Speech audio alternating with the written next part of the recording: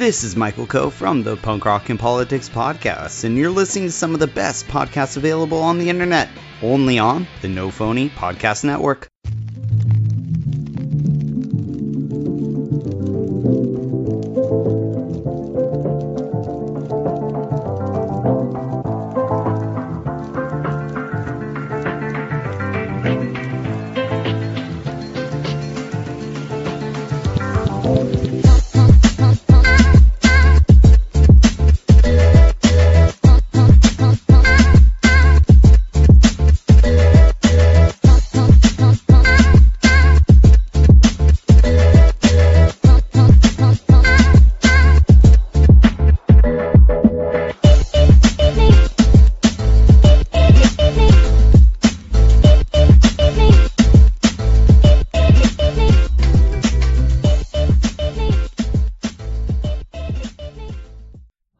Welcome to Heroes Garage. This is a weekly podcast where we review science fiction, fantasy, superhero, and sometimes horror shows and movies.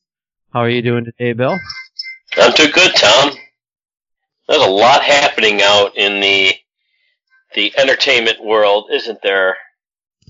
Yeah, things seem to flare up a bit, especially around Oscar season, at least with my limited memory. I feel like everybody wants to jump on the coattails and try and get something going.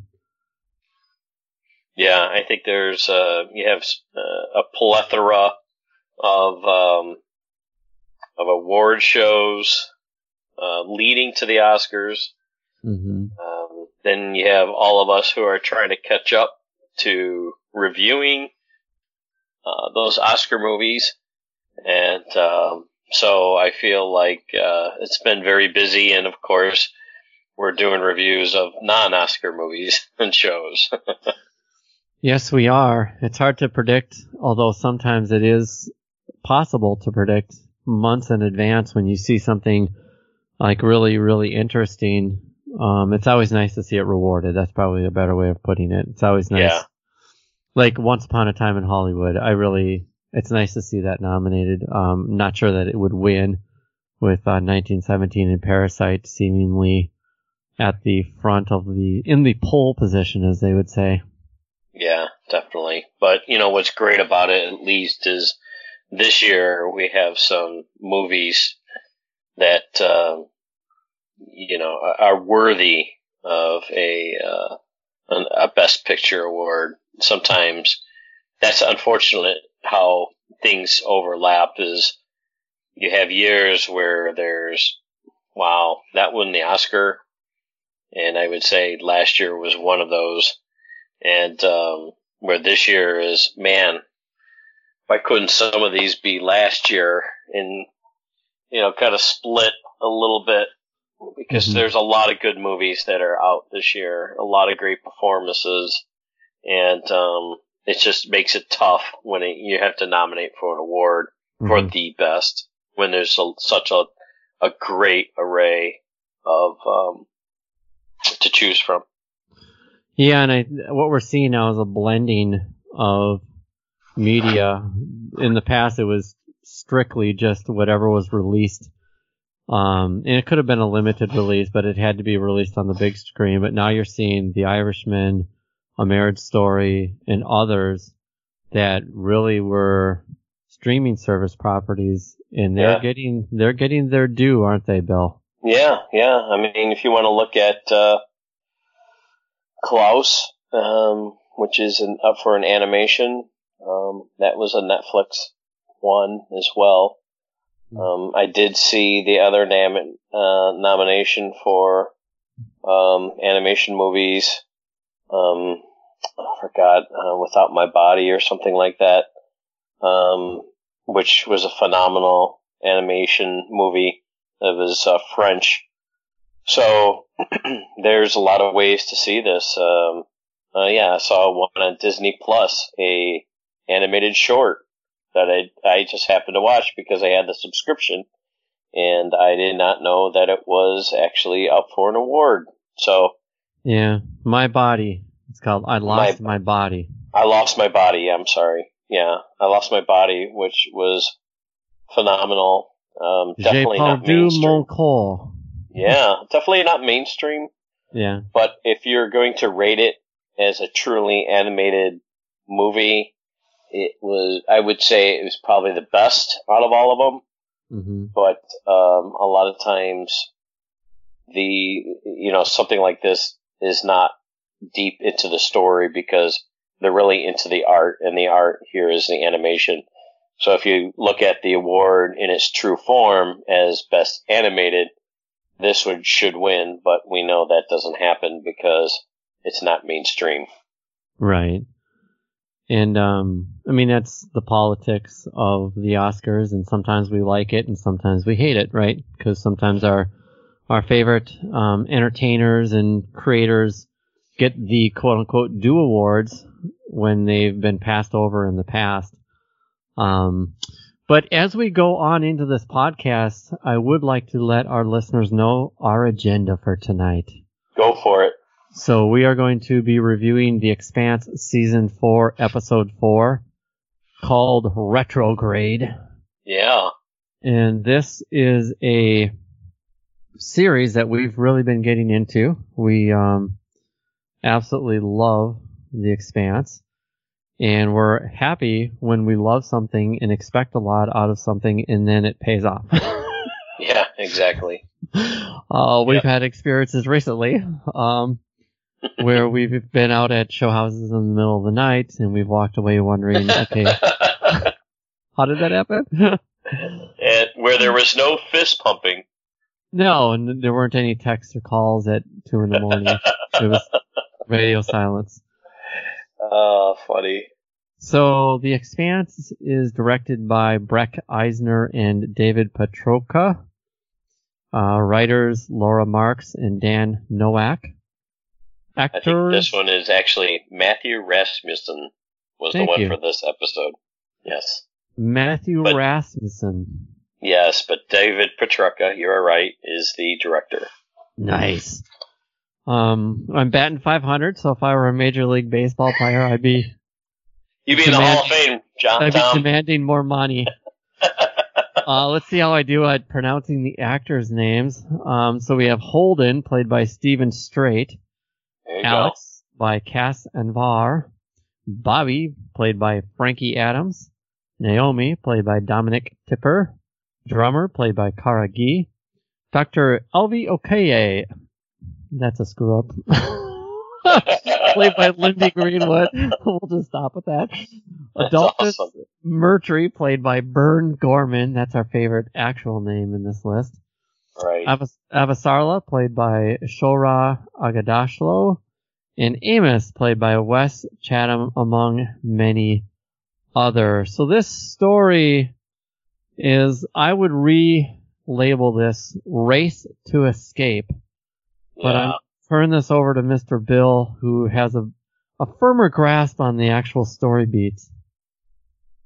Yeah, I think what's interesting about this, and I know the desire was to review 2 episodes, and because I believe that 10 episodes is ultimately the amount here, so we're nearing the halfway point, but this episode alone really warrants a single review because there is a lot of decisions being made here across the board with all these different groups, right? Right. I mean, you have the Belters' decision, you have Bobby's decision, and then ultimately Holden's decision. So each one of the storylines, as we described in the last podcast, now we really further the storyline in all these subplots. And what makes it really interesting, and we, anybody's listening, please, and I'm assuming you heard our previous podcast, is that what Expanse achieves here is just developing these subplot storylines and really maintaining interest by not letting them die or be just used as filler, but they seem to actually be going somewhere. Mm-hmm.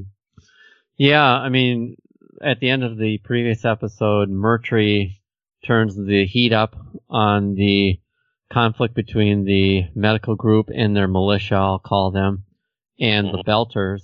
The Belters are renegade, chaotic, yet they're trying to form a home of their own on Illis. The medical team arrives to do some investigating, but their ship gets shot out of the air, which is kind of funny, but funny to say, but probably not very funny if you're on the ship. And so in the previous episode, Murtry executes someone that he believes deserves to die for his big mouth. And from there, you could imagine that things only escalate, right, between those two groups. And caught in the fray of this whole thing are what I like to call the innocents, which Naomi's health is deteriorating, and they got to figure a way to get her in a place where she can kind of get some homeostasis back in her physical being and be feeling a little healthier. But she's also got a co-conspirator, as Murtry and the group would label her, in Lucia. So Lucia and Naomi are pinned down, and they need to escape and get away from Murtry. And that's kind of one thing that's going on. One of the many story arcs in this episode. Yeah, what's great about this, and let's we're gonna check the box of the main storyline, which is really what's happening on this planet, because that's where Illis is really the main plot line, because that's where Holden has to go to, and being the main character, you got to follow where he goes, and so where the story is in Illis, and now that Lucia is the doctor, a Belter, and Naomi is part of the crew, and she is hiding her, and then Amos throws himself into the fray to create a diversion, and by attacking Murtry's forces, and then he's captured, and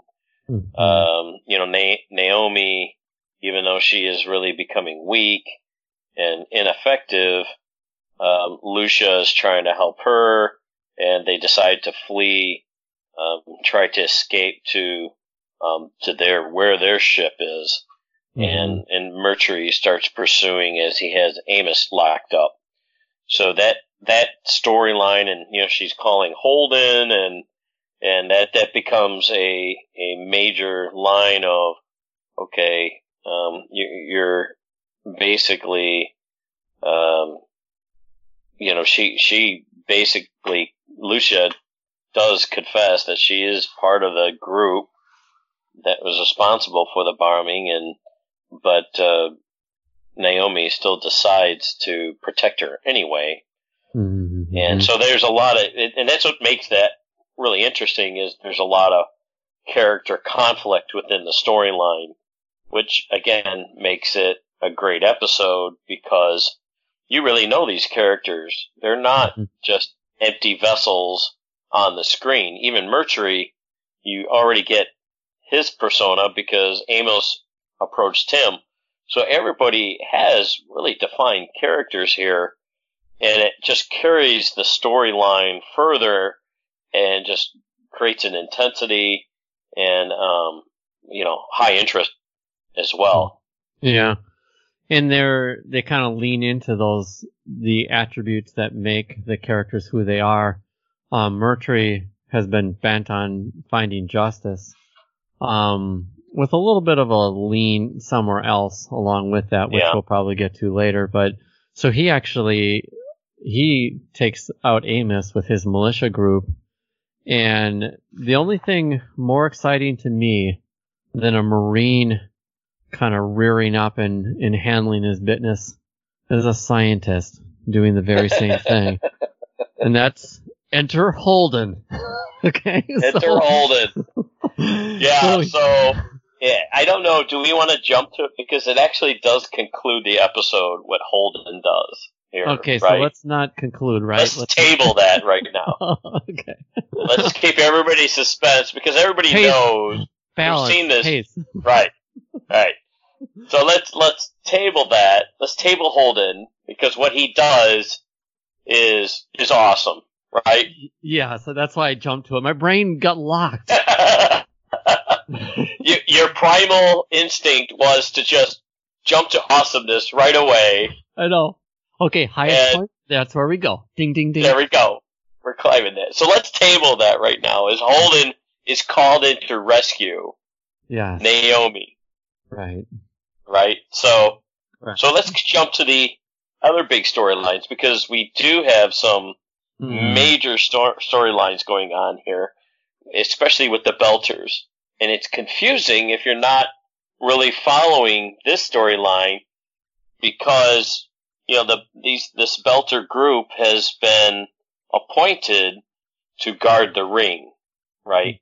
Right. So you have Drummer, who's in command of the Behemoth, who controls the ring space, and then Ashford, she's part of they're part of the Peacekeeper tracking down, neutralizing renegades, and then you have this infamous pirate Marcos, who a bounty hunter does capture, and then brings him before the Belter court, right?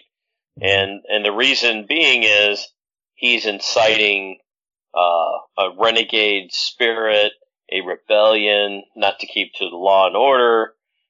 Who's to tell us who could go through the ring and not? We're Belters, dang it. This space is ours. And so they hold trial whether to space him or not. Absolutely. So this is Naomi's ex-leader of the OPA faction who they've captured, right?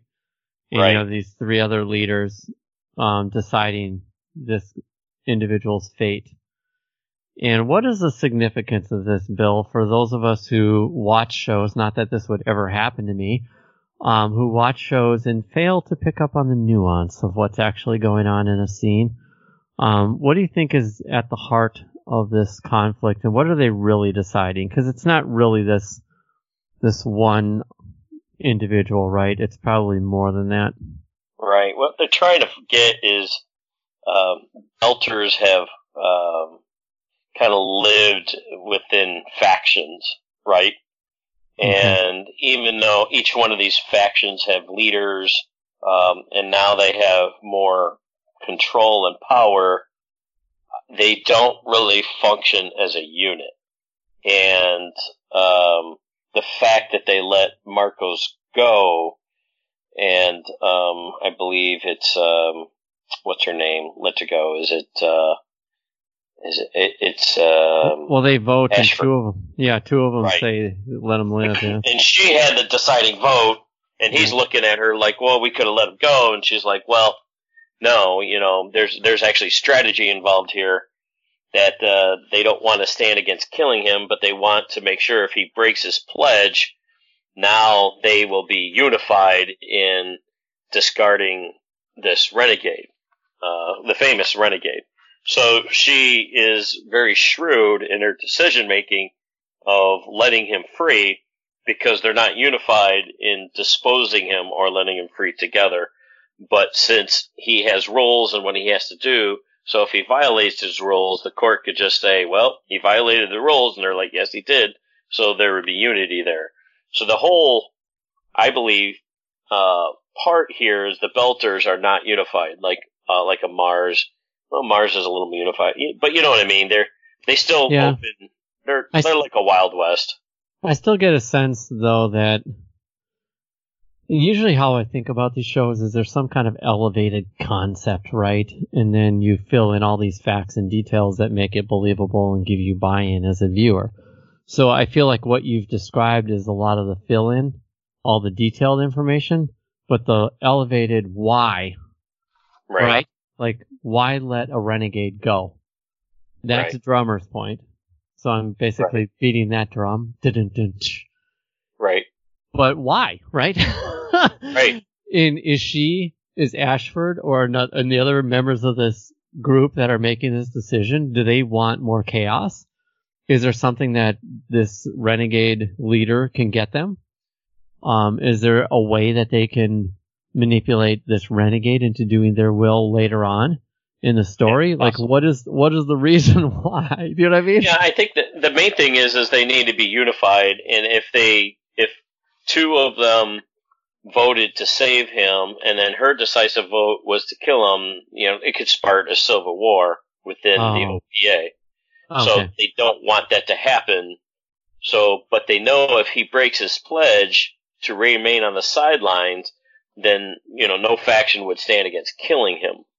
So she had to be, so she had to be shrewd in the fact that, okay, I realize I'm not getting an all-in vote here, but how can I get an all-in vote? Well, let's let him free, and then if he messes up, then everybody is obligated and gave him a chance, and that is a more justified way to be unified in the OPA.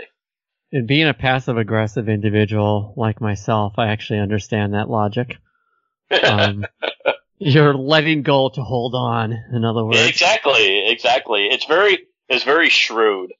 But at the same time, you could tell there's a lot of wisdom in what she is doing.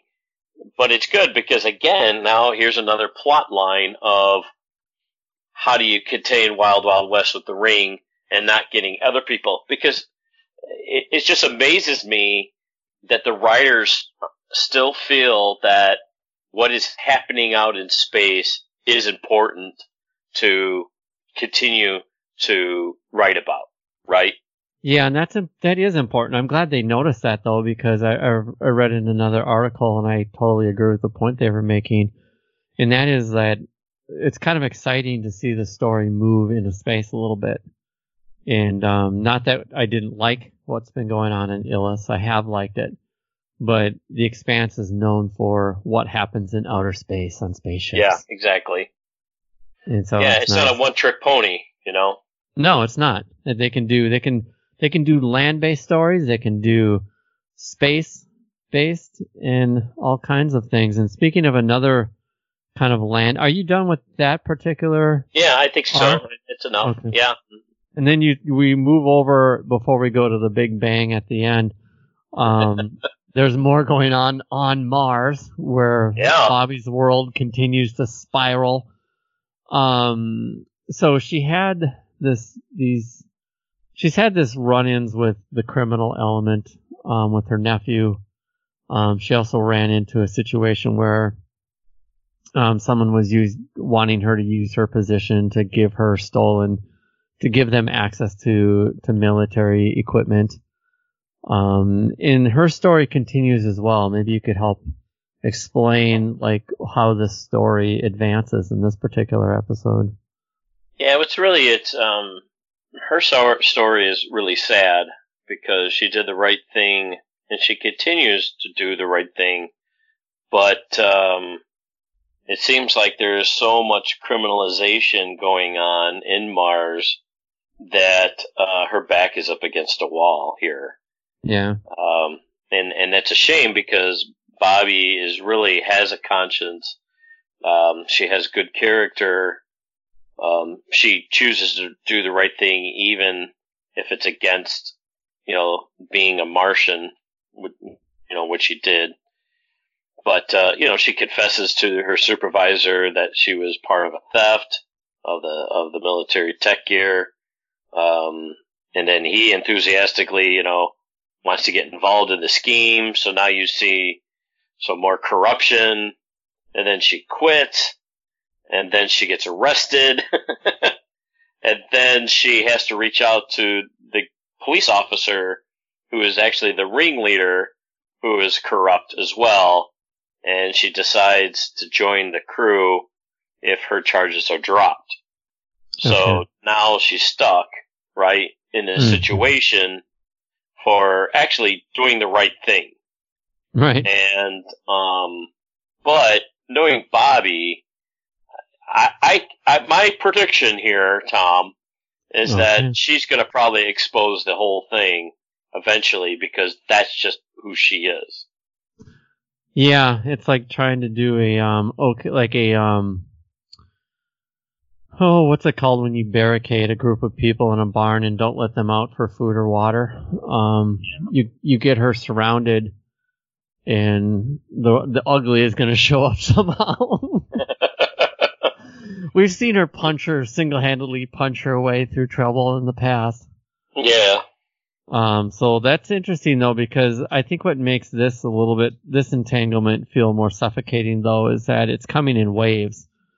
Like, it feels like her nephew was a wave, and then or even before that, the individuals trying to manipulate her to give them access to military equipment was a wave, and now you see that the nephew criminal element wave did not go away. Right. And that's kind of digging in a little bit more, and it's got her in a position where she has to make choices, and she's not going to turn her back on her family. Yeah, and what's interesting too is that this plot line seemed more about character than story, meaning that we're focusing on Bobby's trials and tribulation, and it seems on the surface that it has nothing to really do with the rest of the story. But I would disagree. I'm going to contradict myself, because the military equipment's being sold to Belters.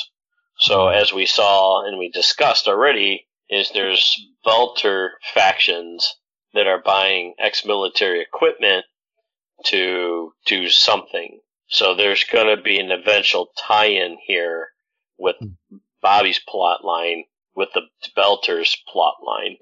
Which it'll be interesting. And it's going to have to tie in then with the UN, because they're the ones that, were victorious and made all the rules. So, and Bobby, of course, is going to be caught in the middle. And, so that's kind of my prediction of how I could see the plot line developing. But I like it because it's just great writing of how you could weave the character within, a storyline that has to do with another storyline. And that's just excellent writing. I love it when you can kind of see the collision coming, but you're so interested in how you get there that your interest level actually grows. It actually peaks. And because, like you said, I totally agree with what you're saying. This is going to be a situation potentially, and I predict that what it's going to look like is Bobby has been working with factions to arm factions that are now doing XYZ against this other group. And it might even pit her initially against members that we would label as friendly. Right. And that could get complicated. So it'll be cool to see how that works its way out. Anything more with Bobby's story? No, I think it kind of ends there, really. It's now thrusting her into the underworld, which we could see it's going to develop into, watching how this underground works, right? Mm-hmm. So, and it keeps our interest, because now it's a different, reveal of what exactly is happening within the story. So I just love it, honestly, how they just keep on building and building, and they just get inventive, not having everything be stale. Yeah, I do too. And once again, they hold true to their form. They do not have these carve out emotional diatribes between a couple of characters like they do in other shows that just make it sophomoric. So I like that they're not doing any of that nonsense. And the only person, I think in this episode, I'm not sure a ton happened with our supreme leader, Avasari. She may have cussed into her phone at one point trying to figure out what's going on in Illis, but I don't think she did much more than that in this episode. Is that true, or did we miss something? Yeah, I mean, she was just yelling and screaming that the OPA take care of this pirate. So, I think that's basically this is more or less Bobby's, the Belters, and Illis's storyline. They cover 3 of the storylines in this episode, which is a lot. They really tackle a lot. They move Bobby's story into the underworld. They show a little more what's going on in the Belter world, and then they're moving the story forward in Illis. Yeah, and over all of it is this impending doom of the proto-molecule Right. that appears to be gaining kinetically energy or even kinetic energy. And Holden, we come to the moment. And I just want to make one more comment I think they just do a great job of really not putting the proto-molecule in the forefront, right? They just do a phenomenal job of just making it part of all of these multiple storylines. And I think they create such a balance in Bobby, the Belters, Illis, what's happening in Earth. They give equal weight to every storyline that even, knowing that Prone Molecule is really the main story, they're just, they do a great balancing act. So. Yeah, the proto-molecule holds all those other storylines up out of the abyss, my opinion. Because if you didn't have some larger thing going on, this would just be another story about space politics, right.